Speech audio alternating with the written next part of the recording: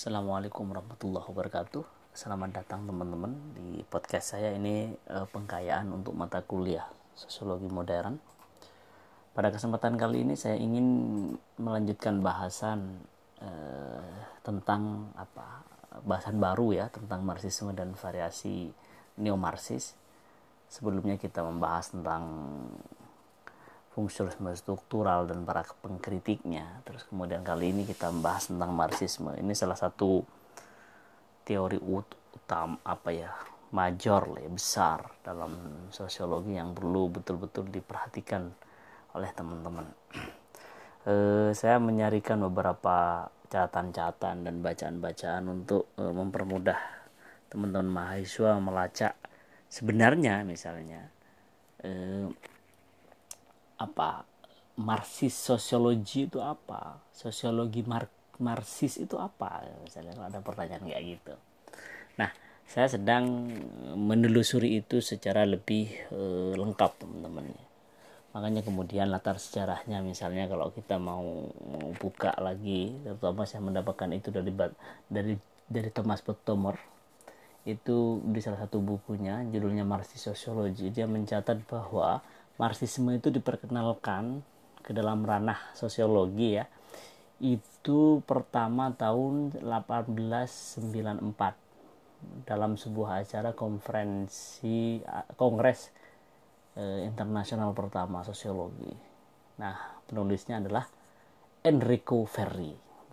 Judulnya itu Socialism and Positive Science.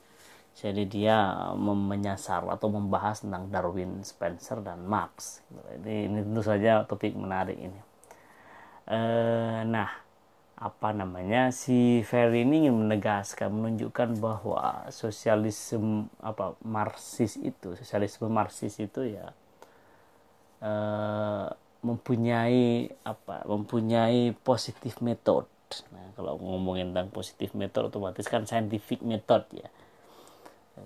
Kembali ke saintifiknya, misalnya scientific metodnya Comte dan sekitarnya, baik itu Durkheim misalnya, kan istilahnya kan di situ yang dipakainya.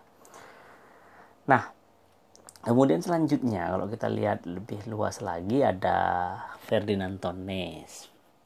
Itu menulis buku tentang masyarakat dan komunitas misalnya tahun 1887. Jadi Marx mulai dimention istilahnya, mulai disebut, mulai dibahas beberapa, ngomongin tentang kapitalis society, masyarakat kapitalis. Setelah itu ada Weber juga misalnya, saling terkait ini. Marx itu sebagai, pada awalnya seperti yang sudah saya jelaskan di kesempatan sebelumnya, Marx itu kan seorang ideolog, filsuf dan sekaligus ideolog. Jadi dia tidak pernah menyebut dirinya sebagai sosiolog misalnya, tapi kemudian bahwa dia ditarik ke dalam ilmu sosial, tentu saja itu adalah efek dari pemikiran-pemikirannya, kan begitu teman-teman. Nah, Marxis sosiologi itu apa misalnya? Nah, ada 4 prinsip Marxis sosiologi Marxis itu yang saya ambil dari Karl Korsch, ini dari Betumor juga. Pertama, prinsip tentang spesifikasi historis. Nah, Marx ini punya prinsip tentang bagaimana melihat proses perubahan sejarah sosial masyarakat itu secara spesifik. Menarik. Maksudnya menarik di sini karena kalau pada masanya Marx sangat radikal gitu ya.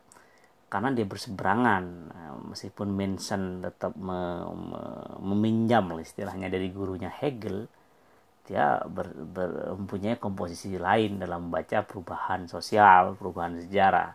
Kalau Hegel misalnya ke dialektika historis dengan tesis, antitesis, dan sintesis, Marx beda. Karl Marx beda.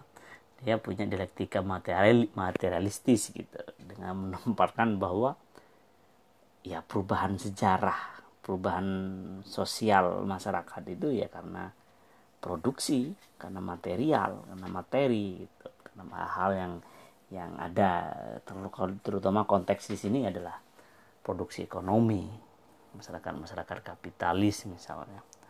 pabrik-pabrik, apa yang ada di sekitar kita.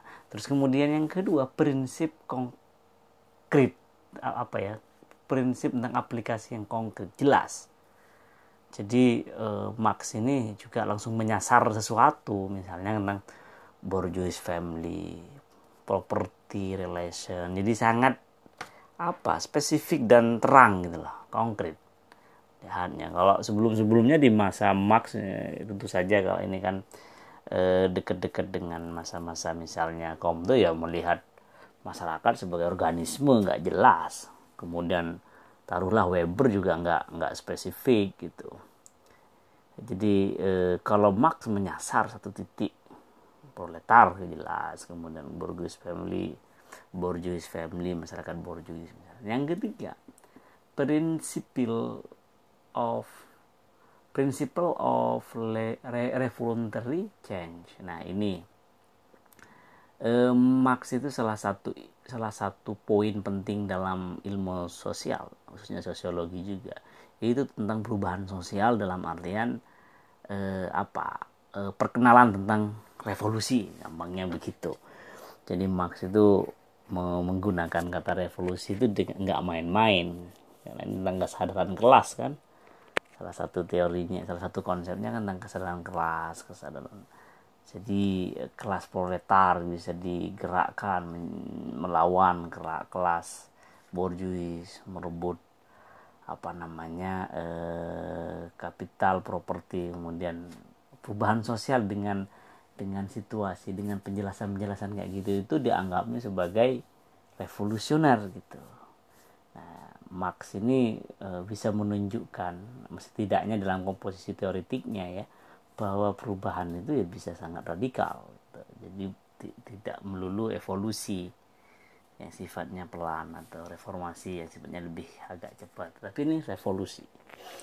Nah, kemudian yang prinsip keempat, the principle of voluntary practice. Nah, ini yang cukup berpotensi dalam artian akan terus menjadi bagian yang bahwa Marxis sosiologi itu akan jadi bayang-bayang lah gampangnya, akan membayang-bayangi sosiologi dan juga ilmu sosial secara umum, karena ada kehendak untuk melihat, kehendak untuk perubahan sosial itu, praktek-praktek perubahan sosial itu, unsur-unsur revolusionernya itu selalu kuat gitu, karena di situ ada kritik. Jadi Marx itu kan menunjukkan satu spirit tentang perlawanan lah gampangnya kalau mau kita tarik ke bahasa-bahasa praksis. Jadi sifatnya, kalau yang sifatnya melawan, kontra, itu kecenderungannya memang dalam dirinya ya terkandung radikal, kokoh, teguh gitu. Kemudian pada saat yang bersamaan, sifat-sifat melawan ini tidak berada dalam satu sistem, tidak berada dalam satu kerangkeng, kecenderungannya memang menginginkan sebuah praktek perubahan. Nah ini yang keempat ini yang menarik dari Marxisme, dari Marxis sosiologi. Terus kemudian saya lanjut ke ini dari Erich Fromm ya. Erich Fromm ini meskipun bukan sosiolog, tapi juga saya sertakan karena cukup menarik. Dia juga sama mempunyai komposisi empat tawaran dalam membaca keterkaitan antara Marx dan sosiologi. Misalnya yang pertama tentang the economic structure and society. Jadi ngomongin tentang struktur masyarakat, ekonomi gitulah. Masyarakat, struktur ekonomi masyarakat maksud saya. Nah, di dalamnya itu tentu saja kalau ngomongin struktur masyarakat. Karl Marx ini akan selalu meletakkan ekonomi sebagai sebuah poin penting ya.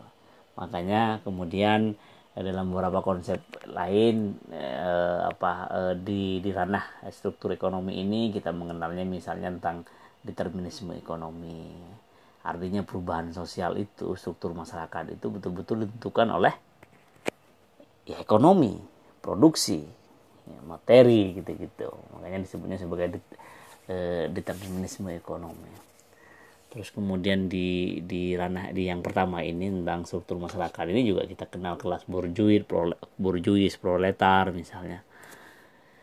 Ya, tentang kapitalisme, sistem kapitalisme misalnya yang pertama ini, tentang the economic structure of society. Kemudian yang kedua tentang superstructure. Jadi ideologi superstructure. Nah, superstructure ini menarik teman-teman, tapi sekaligus juga perlu di ini hati-hati untuk memahaminya gitu. Jadi gini, superstruktur itu bukan supra ya, bukan suprastruktur, tapi superstruktur itu lebih kepada kesadaran. Ya, maksudnya ini berlawanan kalau kita meletakkan secara oposisi bedar ya, berlawanan dengan barang gitulah. Ini bukan barang. Nah, di superstruktur ini ada budaya, ada seni, ada pengetahuan, ada pikiran, apalah sekitar itu. Nah, yang ingin ditegaskan oleh Marx dalam perspektif sosiologi, kenapa misalnya Erich Fromm menarik tentang superstruktur ini ke dalam ranah ada keterkaitannya dengan ilmu sosial gitu. Karena apa? Karena basis perubahan kesadaran ini, pikiran kita lah gampangnya ya, kesadaran kita ini dikendalikan oleh mode of production, jadi oleh barang-barang produksi. Nah, jadi betul-betul materi itu menjadi satu, material itu menjadi satu kata kunci dari Karl Marx.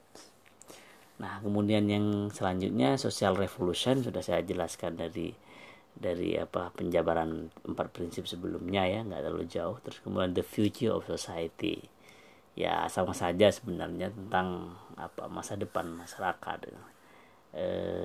bagaimana masyarakat ke depan. Nah, ini kan kalau Marx itu kan punya metodenya kan historical metodenya kan kelihatan sekali dengan pendekatan material itu gitu. Jadi terlepas apakah Marx hari ini masih bisa dipakai atau tidak, itu kan perdebatan yang lain gitu. Tapi teman-teman harus punya kemampuan untuk melihat secara lebih detail, mendalam gitu. Makanya karena ini kan menyebutnya sebagai Marx ini, kalau ngomongin Marxisme yang ini kan ortodoks lah mereka menyebutnya. Makanya ada Neo-Marxis segala macam. Teman-teman sekalian, coba kita lanjut ke, ya ini ada gambar nih, silahkan teman-teman bisa dilihat di slide yang saya bikin, ada superstructure sama base. Nah, saya bilang tadi kalau superstruktur itu sesuatu yang tidak ada kaitannya dengan produksi. Maksud saya bukan barang lah gampangnya, karena itu pengetahuan. Nah, situ disebutnya sebagai ideologi, ada hukum media, budaya, agama segala macam. Kalau basis baru itu means of production. Di dalamnya itu ya dia ngomongin mesin, ngomongin tanah, properti dan yang lain-lain. Nah, tanah, properti, mesin, pabrik, produksi inilah yang kemudian sekali lagi saya ulang ya mempengaruhi kesadaran itu, mempengaruhi kita, etika kita, sikap kita, interaksi segala macam. Selanjutnya, nah saya tadi menyebutkan salah satu poin penting dari sosiologi Marxis itu ya sebagai metode ini, itu metode untuk mendapatkan pengetahuan tentang struktur masyarakat sosial dengan melalui ini historical materialism, dialectical materialism gitu ya, tentang materialisme historis. Jadi metodenya itu ini yang disebut metodenya Marx dalam taruhlah di sini sosiologi ilmu sosialnya. Jadi atau materialis basis. Terma material di sini merujuk sebagai dasar utama tentang eksistensi manusia sebagai material life, condition of life, material productive force. Nah, ini sangat banyak Marx menyebutkan tentang productive force ini. Kelompok atau orang-orang yang manusia itu sebenarnya ya productive force ini, kekuatan produktif manusia itu, karena bisa bekerja dan bisa menghasilkan produk-produk. Terus kemudian mode of production of material life dan material transformation of the economic condition of production. Jadi ya sekali lagi garis bawah itu loh, material di sini gitu lah yang mempengaruhi kesadaran perubahan gitu lah. Terus selanjutnya di Marxisme sendiri ada beberapa jurnal, teman-teman, jurnal ilmiah yang Marxis lah. Saya menyebutkan di sini ada The New Left Review, ada Critical Sociology, ada Thinking Marxism. Banyak sekali, teman-teman bisa dicari itu, misalnya untuk mencari sumber-sumber dialektika, apa istilahnya ya, perdebatan, diskursus tentang Marx yang terbaru kayak apa, misalnya bisa dilihat. Ya meskipun tidak harus di jurnal-jurnal atau tempat-tempat ini ya, tapi setidaknya di buku-buku kiri ini justru lebih banyak. Misalnya kalau di salah satu yang terkuat kan Virso Book, itu termasuk buku penerbit kiri. Terus kemudian kalau di Indonesia tentu saja ada margin kiri, sudah menunjukkan kiri kan, margin kiri itu rajin sekali menerbitkan buku-buku keterkaitan dengan buku-buku kiri lah secara umum ya, sosialisme gitu. Samping itu kalau di Jogja ada Resist Book, tapi kayaknya masih. Nah, selanjutnya saya melangkah kepada variasinya. Setelah saya mencoba untuk menyarikan 4 prinsip Marxis sosiologi itu kayak apa, kenapa Marxisme itu kemudian ditarik ke sosiologi, apa saja komposisinya misalnya dengan 4 tadi. Nah kemudian ada revisi selanjutnya yang disebut sebagai variasi Neo-Marxis. Jadi banyak yang tidak puas dengan Marxisme tentu saja, apalagi Marxisme ortodoks yang di beberapa bagian itu kan gerakan pemahaman ini hal yang filosofis ini kan kemudian ditransformasikan menjadi sebuah ideologi. Di tangan Lenin menjadi komunisme misalnya. Di tangan Mao Zedong jadi komunisme juga, macam-macam gitu loh. Nah ini kan sifatnya akhirnya yang pengetahuan yang awalnya terbuka, Marxisme itu yang awalnya terbuka, bisa ditafsirkan, bisa dikomposisikan dengan beragam pendekatan, akhirnya ketika masuk dalam ideologisasi, menjadi sistem negara dan segala macam, itu kemudian menjadi ideolog. Nah itu yang disebut sebagai pengkerdilan terhadap ilmu pengetahuan, dalam artian di sini konsep-konsep filosofis itu gitu. Nah maka dari itu Neo-Marxis ini memberontak terhadap ortodoksi, cara-cara mengideologkan, mencarikan bentuk ideolog dari Marxisme lewat tadi saya sebutkan Lenin menjadi dengan di tangan Lenin menjadi komunisme misalnya contoh.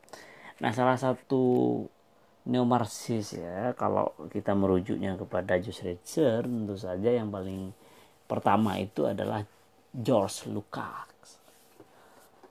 Ini George Lucas ini banyak nulis tentang sastra, kritik sastra teman-teman. Tetapi menarik dengan menghadirkan George Lucas karena dia juga yang salah satu yang cukup tekun sebenarnya membaca ulang, mengkritisi Marx.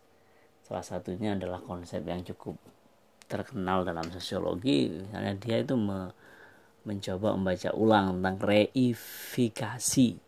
Nah ini konsep dari Marx yang secara khusus dikembangkan oleh Lucas, yaitu proses transformasi relasi manusia dari properti ke bentuk komoditas. Nah artinya gampangnya kalau reifikasi ini pemujaan terhadap barang. Jadi semuanya diukur oleh barang. Kita melihat orang, kita melihat orang lain. Ukuran pertama itu ya barangnya. Oh ini punya itu. Nah, jadi akhirnya dari barang itu kemudian mendefinisikan subjeknya. Oh si biji punya ini. Oh maka si biji adalah ini. Jadi yang muncul pertama adalah barang-barangnya. Ini di beberapa hal seperti ini fetisisme ya dalam pemahaman Marx itu, penyembahan gitu lah ya terhadap terhadap komoditas. Maka di situ kemudian ini juga dekat dengan konsep alienasi, keterasian. Salah satu penyakit masyarakat kapitalis kata Marx itu ya ini, alienasi. Jadi orang merasa terasing dengan apa yang dia ciptakan sendiri. Reifikasi ini menggambarkan sebuah situasi yang dihancurkan oleh kondisi ekonomi yang telah menjadi subjek, diciptakan oleh produksi komoditas. Ini komentar dari catatan dari Lukas sendiri gitu. Jadi ya seperti alienasi gitu ya.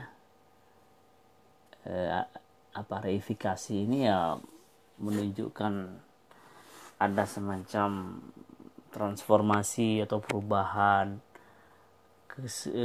subjek sendiri dihilangkan, kemudian benda, barang yang menjadi utama misalnya. Kemudian di saat yang sama si orang ini, kalau kita nyebutnya sebagai subjek misalnya, itu akan jadi mengalami keterasingan di situ. Terus kemudian Lukas ingin memperluas makna komoditas sebagai masalah struktural penting dalam masyarakat kapitalis yang menyasar kepada seluruh masyarakat, negara dan hukum. Nah, ini yang ingin ditambahkan oleh Lukas. Jadi kalau Marx itu melihat reifikasi itu hanya implikasinya kepada istilahnya ya, ekonomi, struktur ekonomi masyarakat dalam konteks ekonomi. Nah, si Lukas ini ingin menarik hal ke yang lebih luas, yaitu misalnya ya sektor ke seluruh masyarakat secara umum. Di dalamnya ada negara, hukum, ya termasuk sektor ekonomi gitu. Selanjutnya apa yang diperkenalkan lagi oleh Lukas misalnya selain reifikasi tadi, yaitu kesadaran kelas dan kesadaran palsu. Class consciousness tentang kesadaran kelas ini adalah puncak dari kelas proletar yang menyadari posisi kelasnya melalui proses sosial historis. Ini di bukunya Lukas sendiri yang berjudul Class Consciousness itu. Terus kemudian kesadaran kelas ini akan muncul. Kesadaran kelas ini akan muncul wajah esensialnya, wajah aslinya. Misalnya menjadi aksi, menjadi gerakan misalnya ketika proses sosial historis menuntutnya, yaitu ketika terjadi krisis ekonomi yang akut misalnya. Nah, dalam pandangan Lukas, kesadaran kelas ini yang notabene ini kesadaran kelas proletar ya, itu akan menunjukkan wajah asli yang esensial itu ketika situasi ekonomi hancur, akut. Nah, baru muncul gerakan ini, kesadaran ini gitu. Pada saat seperti ini, yaitu kesadaran kelas ini akan melakukan intervensi secara aktif melalui total proses. Ya, yang namanya sudah menjadi sebuah gerakan, menjadi sebuah awal untuk kesadaran itu muncul, karena misalnya sebenarnya bertahun-tahun, berpuluh-puluh tahun ditekan, dikondisikan oleh sistem kapitalis misalnya, karena adanya krisis kemudian dia bangkit menjadi kekuatan baru. Hanya dalam Marx, kalau dalam konteks Marx menyebutnya sebagai revolusi kaum proletar gitu. Nah, sementara apa itu kesadaran palsu? Kesadaran palsu adalah ketika kelas proletar ini tidak sadar dengan sistem pemerasan dan watak kapitalisme. Jadi dia kalau Lukas itu menyebutnya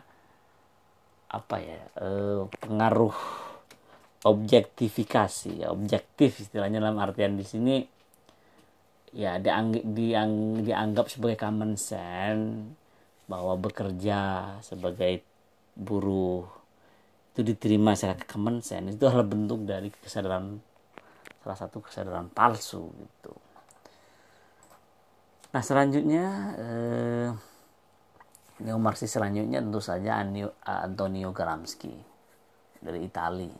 lahir tahun 1891 dan meninggal 1937. Nah, Gramsci ini memberikan beberapa evaluasi, ya, catatan-catatan tambahan terhadap Marx, misalnya melihat struktur masyarakat itu ya tidak melulu kepada soal ekonomi, kerja ekonomi, produksi, enggak. Jadi dia lebih lentur dan lebih luas gitu. Gagasan revolusional dibangkitkan oleh, salah satu gagasannya juga tentang revolusi yang dibangkitkan, yang kata Gramsci itu dibangkitkan oleh intelektual, kemudian dikembangkan kepada massa dan massa melakukan gerakan. Jadi para intelektual ini menjadi otaknya, kemudian memobilisasi dalam artian konsep, kemudian mobilisasi dalam artian massa yang itu akan dilakukan oleh masyarakat. Terus kemudian sebenarnya suntikan cukup kuat dalam konteks sosiologi Gramsci ini memperkuat partisipasi massa untuk melakukan atau menghasilkan revolusi sosial gitu.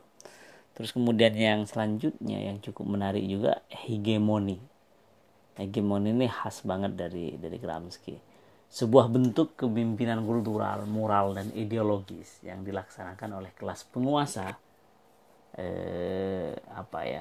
yang kemudian dari situ yang namanya kelas penguasa dia bisa memproduksi world view, pandangan dunia, cara pandang, sikap, apa segala macam yang kemudian lahir dari kelas-kelas ini, di kelas penguasa ini gitu. Nah, terhadap kelompok-kelompok kecil, kelompok-kelompok subaltern, kelompok-kelompok minoritas dan segala macam. Nah, hegemoni kayak gini ini yang juga cukup menarik dari pandangan-pandangan Gramsci.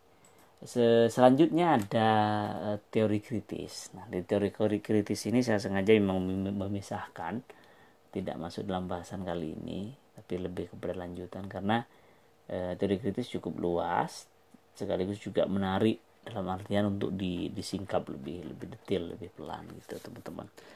Terima kasih untuk waktunya. Assalamualaikum warahmatullahi wabarakatuh.